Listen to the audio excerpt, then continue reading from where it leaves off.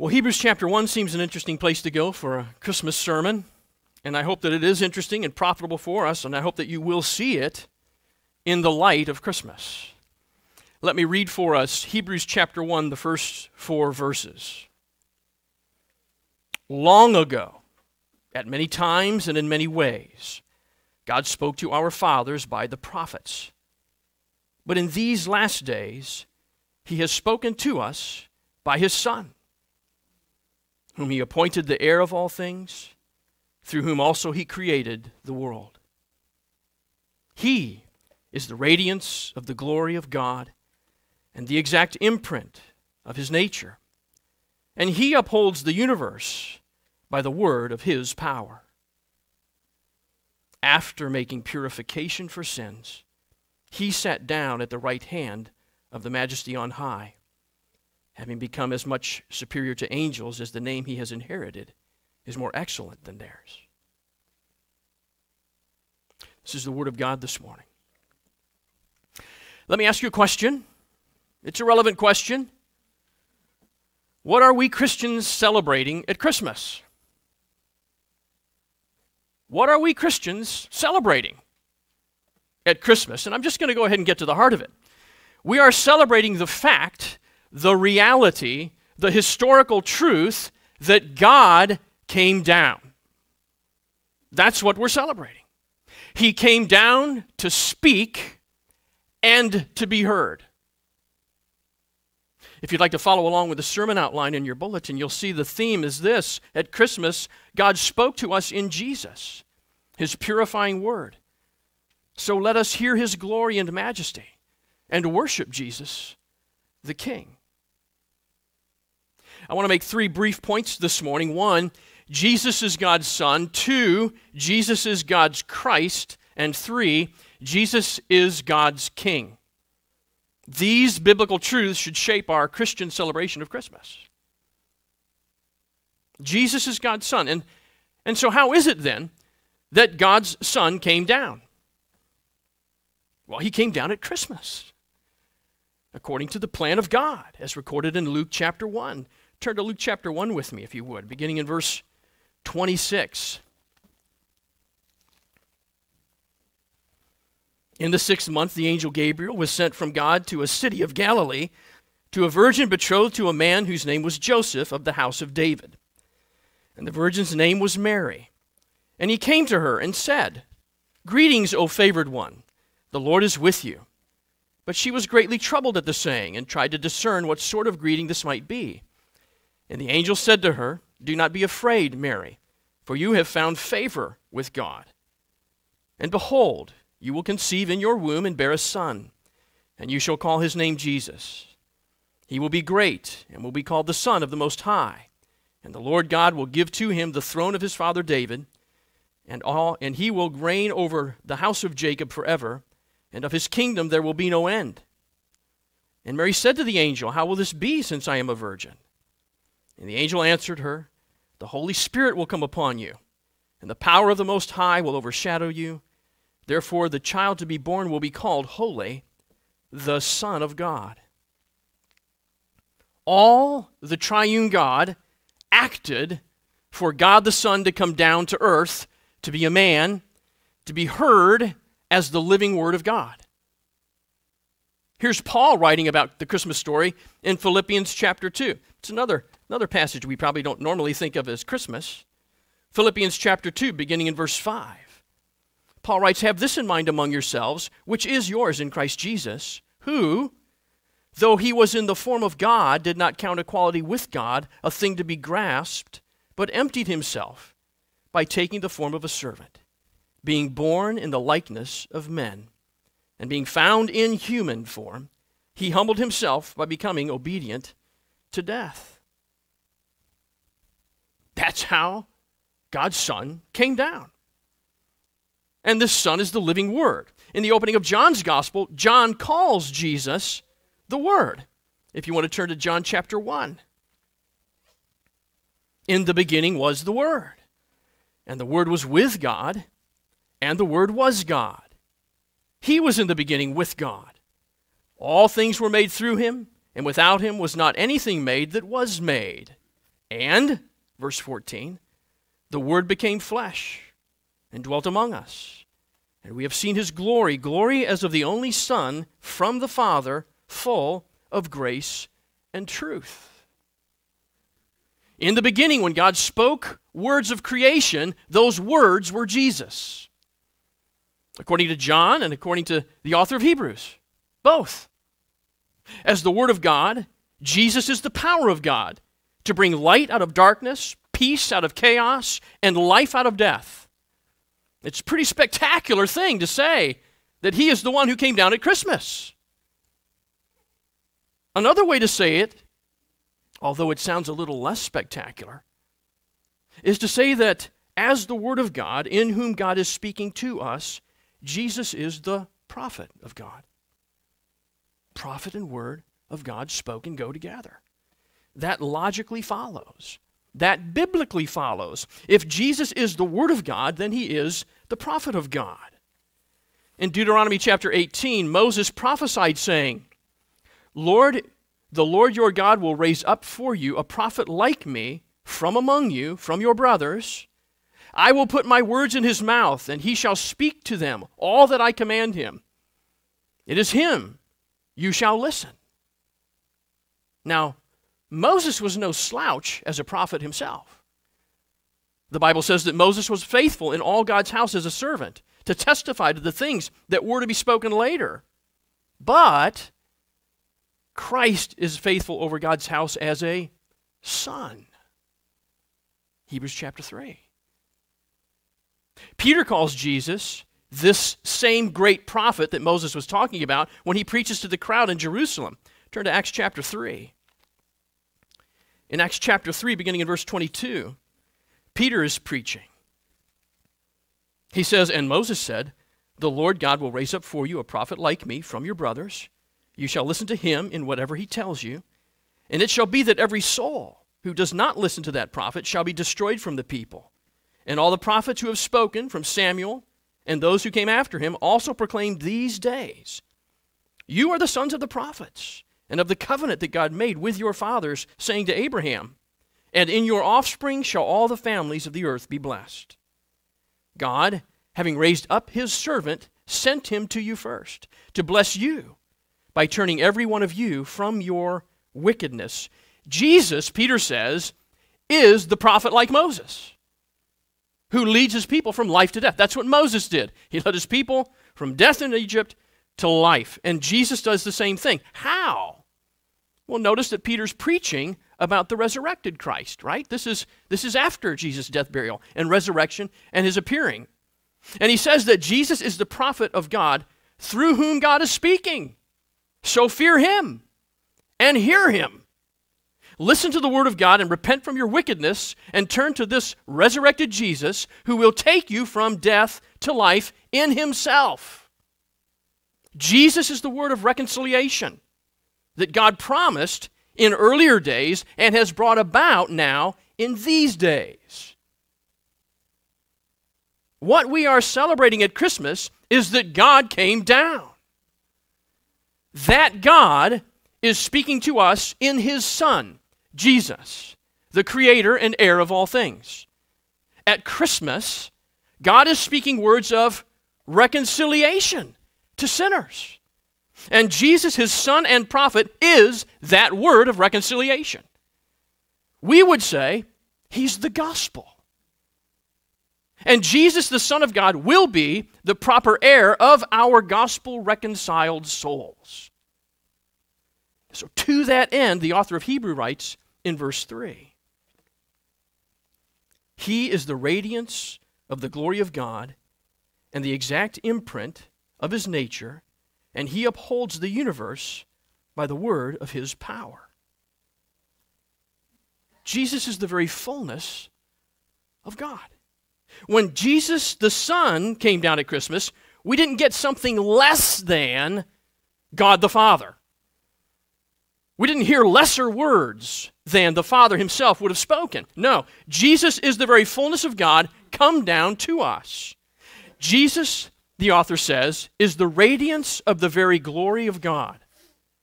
Remember John's words. And Jesus, the Word, became flesh and dwelt among us. And we have seen his glory, as of the only Son from the Father, full of grace and truth. In Jesus' high priestly prayer in John 17, Jesus prays, Father, I desire that they also, whom you have given me, may be with me where I am, to see my glory that you have given me because you loved me before the foundation of the world. So we can distinguish that the Father has glory and that the Son has glory, but we don't separate them. Because the Father is glorified by the Son and the Son is glorified by the Father. So when Christ came down at Christmas, the very glory of God came down. So that's the first thing.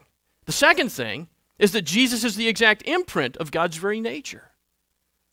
We would say, like Father, like Son. Remember again John's word. And the Word became flesh and dwelt among us. Christ is eternal. In the beginning was the Word, and Christ is deity, and that Word was God, John says. We declare this together when we recite the Nicene Creed. When we say, we believe in one Lord, Jesus Christ, the only begotten Son of God, begotten of the Father before all worlds, God of God, light of light, very God of very God, begotten, not made, being of one substance with the Father, by whom all things were made, who for us men and for our salvation came down from heaven and was incarnate by the Holy Spirit of the Virgin Mary and was made man, and was crucified also for us under Pontius Pilate. He suffered and was buried, and the third day he rose again, according to the Scriptures, and ascended into heaven, and sitteth at the right hand of the Father. And he shall come again with glory to judge both the living and the dead, whose kingdom shall have no end. Or to say it more succinctly, Jesus is fully God and fully man. So Jesus is the glory of God, and Jesus is the nature of God. And the third thing is that Jesus is the very power of God who upholds the universe. Paul writes in Colossians chapter 1, he, Jesus, is the image of the invisible God, the firstborn, that means the preeminent one, the one who comes before all creation. For by him all things were created, in heaven and on earth, visible and invisible, whether thrones or dominions or rulers or authorities, all things were created through him and for him. And he is before all things, and in him all things hold together. So Jesus is the radiance of the glory of God. He's the exact imprint of the nature of God, and he is the universe upholding power of God. That's who we're dealing with at Christmas. We're not dealing with swaddling baby in a manger here. When God chose to speak to us in the last days by his Son, the Word who came down brought with him the glory and the deity and the power of God. That's who we're dealing with at Christmas. What came down at Christmas is the glory and the deity and the power of God in God's own voice, his Word, his Son, Jesus, his Christ. And the author of Hebrews says that this Jesus made purification for sins. He is our great high priest. Look at verse 3 again. After making purification for sins, he sat down at the right hand of the Majesty on high. After making purification for sins. Let me ask you, who is it that administers sacrifices for purification? It's the priest. It's the temple priest, right? At that first Christmas, imagine back just a little bit, thousands of men had already served as temple priests, as mediators between holy God and sinful man. What makes Jesus a better priest? The author of Hebrews says in chapter 7, the former priests were many in number because they were prevented by death from continuing in office. But he, Jesus holds his priesthood permanently because he continues forever. Consequently, he is able to save to the uttermost those who draw near to God through him, since he always lives to make intercession for them. God sent his priest at Christmas, the only true and eternal mediator between God and man. Because Jesus is God, he shares God's eternal nature. This makes Jesus our great high priest, the eternal mediator between God and man, who will never go away, who will never desert his post, who will always live to make intercession for those who draw near to God through him. But what's his sacrifice? If Jesus is our great high priest, what is his sacrifice? The author of Hebrews goes on to say rightly, "For every high priest is appointed to offer gifts and sacrifices. Thus it is necessary for this high priest, Jesus, also to have something to offer." Wait, are we still talking about Christmas? Hang on, Scott, are we still talking about Christmas? Yes. God does not speak empty words. When God spoke to us in these last days, God spoke salvation in Jesus Christ. How do we know that's what Christmas is all about? Charlie Brown? Because in Matthew chapter 1, the angel told Joseph ahead of time the plan of God. An angel of the Lord appeared to him in a dream, saying, "Joseph, son of David, do not fear to take Mary as your wife, for that which is conceived in her is from the Holy Spirit. She will bear a son, and you shall call his name Jesus, for he will save his people from their sin." But what sacrifice will Jesus, our great high priest, make to save his people from their sins? The answer is that it will take Jesus, the Word of God, to keep the promise of God. Hebrews chapter 9 says, "But when Christ appeared as a high priest of the good things that have come, then through the greater and more perfect tent, not made with hands, that is not of this creation, he entered once for all into the holy places, not by the means of the blood of goats and calves, but by the means of his own blood, thus securing an eternal redemption. For if the blood of goats and bulls and the sprinkling of defiled persons with ashes of a heifer, sanctifying for purification for the flesh, how much more will the blood of Christ, who through the eternal Spirit offered himself without blemish to God, purify our conscience from dead works to serve the living God?" Our sins, yours and mine, are such that without the shedding of blood, there is no forgiveness of our sins, no purification for our souls, no reconciliation with God. Knowing that, at Christmas, God spoke to us by his Son to tell us that Jesus is the once-for-all sacrifice for sins, and that he's yours if you would believe in him. What are you waiting for?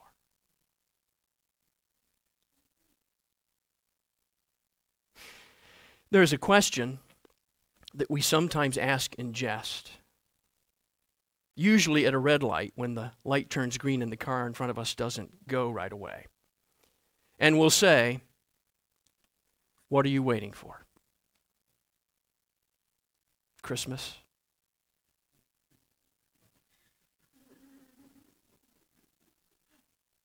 Christmas is more than just a holiday with friends and family, with trees and lights and gifts and presents. My friends, God's Christmas is an invitation. It's an invitation. God came down to speak to you this morning. Won't you hear him? He's speaking to you in glory and in power. He's inviting you to turn to know him by his Son, to set aside your love of self and your love for the things of this fallen world. He's inviting you to follow his Son, the creator and heir of all things, the one who will save you from your sin and purify your soul. This is his plan. And if you've been waiting for Christmas to take him seriously, Christmas is here. Jesus is here. Today is the day of salvation to all who will turn to him. What more could you wish for? He has sent his word by his true prophet.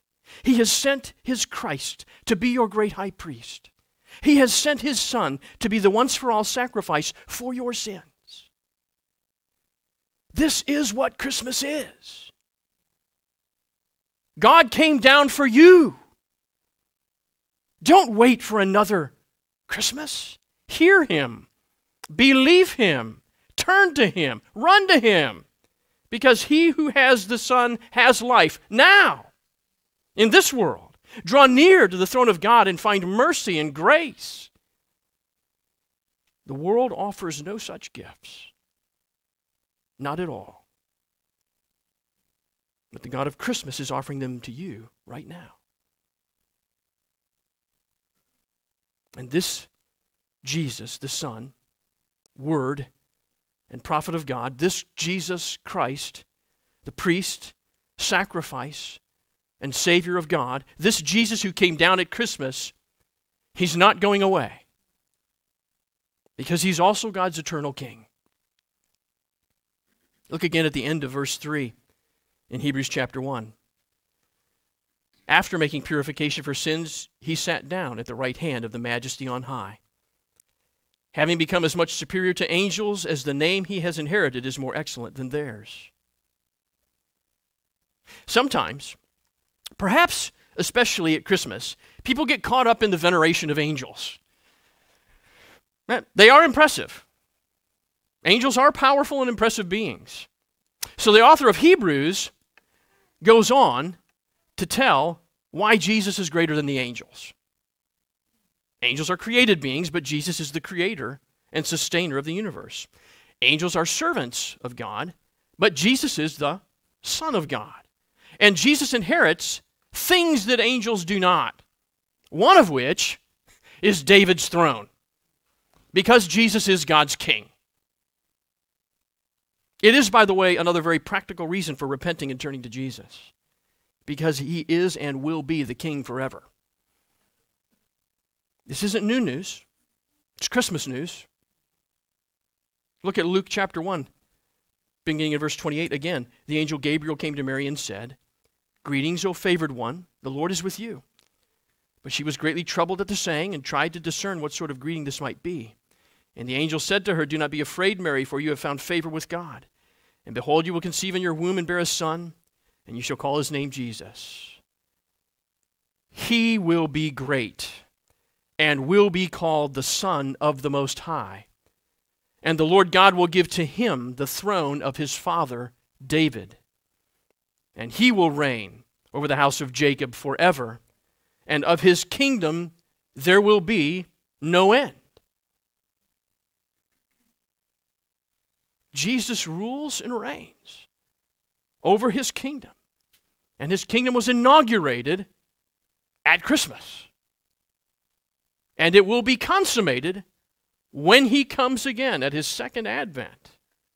You see, in 2 Samuel chapter 7, God made a covenant promise to King David, saying, "When your days are fulfilled and you lie down with your fathers, I will raise up your offspring after you, who shall come from your body, and I will establish his kingdom. He shall build a house for my name, and I will establish the throne of his kingdom forever. I will be to him a father, and he shall be to me a son. When he commits iniquity, I will discipline him with the rod of men, with the stripes of the sons of men. But my steadfast love will not depart from him, as I took it from Saul, whom I put away from before you. And your house and your kingdom shall be made sure before me forever. Your throne shall be established forever." Jesus was born in the natural line of David and in the kingly line of David. It is by the reign and rule of King Jesus that God's promises of land, offspring, and worldwide blessing will be realized forever. Are you tracking with the word God spoke at Christmas this morning? Jesus, God's true word, remains forever. Jesus, God's purification for our sins, lasts forever. Jesus, God's King, will rule forever. And the birth of this King did not go unnoticed. Luke records the celebration of King Jesus' birth in Luke chapter 2. I want to turn to Luke chapter 2, beginning in verse 8. And in the same region there were shepherds out in the field, keeping watch over their flocks by night. And an angel of the Lord appeared to them, and the glory of the Lord shone around them, and they were filled with great fear.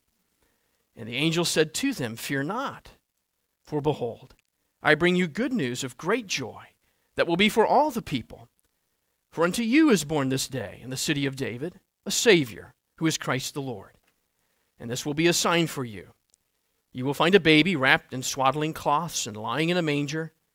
And suddenly there was with the angel a multitude of the heavenly host, praising God and saying, "Glory to God in the highest, and on earth peace among those with whom he is well pleased." You see, the angels were there to worship King Jesus when he arose.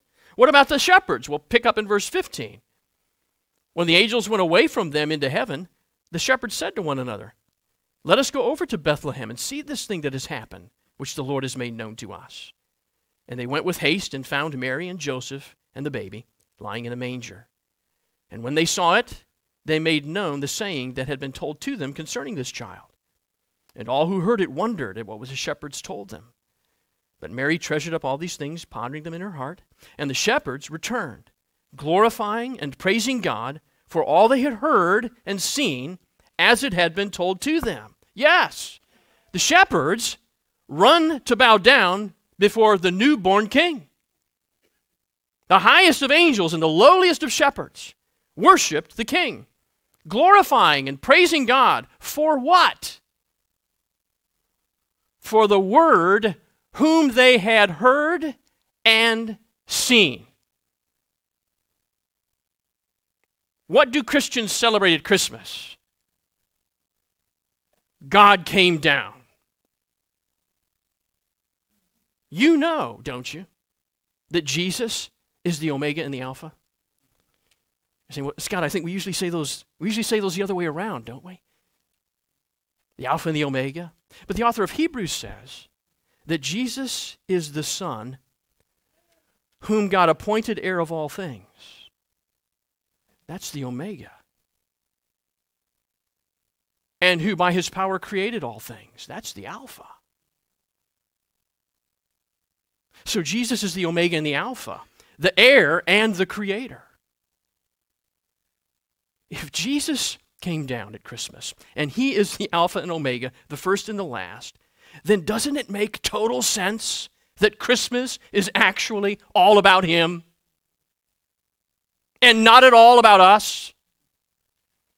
Doesn't it make sense? Christmas is about Jesus first and last. Our part is to be the happy hearers of God's gospel word spoken in his Son. Our part is to be the happy recipients of the purification of our sins. Our part is to be the happy worshipers of his majesty and his glory. Oh no. Here comes the annual Christmas guilt trip from the pulpit. No. I'm not going to demand that you tear down your Christmas lights, throw out your Christmas tree, and return all your Christmas gifts. You probably didn't save all the receipts anyway. But let's do this. Let's follow John the Baptist's idea in our own Christmas celebration. The Bible tells us that because John's joy was complete. That sounds nice, doesn't it? Because John's joy was complete in Christ, he said, he must increase and I must decrease. Let's apply that this Christmas. Do you get it? Jesus is the way to joy. Jesus increase. Me decrease. That's why God has spoken his word. So let me encourage you to do this immediately. Let's leave this worship gathering this morning and lean a little more in Jesus' direction this Christmas. Let's make him the target of our celebration. Give yourself a Christmas present this year. Read the Word of God just a little bit more as Christmas approaches. Listen a little more attentively as God speaks to you through His Word as you read it. Look at what length God has been willing to go for you to hear Him. Not just to promise salvation through His Son, but to accomplish salvation through His Son, and to give it to you who believe in His death, burial, and resurrection for the forgiveness of your sins and for the purification of your souls. What we as Christians celebrate at Christmas is that God came down. He came down to earth in the person of His Son, the living Word of God, to speak salvation to His people in these last days. That in His Word we would hear the glory and the deity and the power of God to save sinners and to purify souls for eternity. And that we would bow to His majesty and worship Jesus as King. In these last days, in this very morning, God is speaking to us through His Word. Do not wait for another Christmas to receive Jesus, God's purifying Christmas Word. And don't wait for another Christmas to worship Jesus as your eternal King. Let's pray.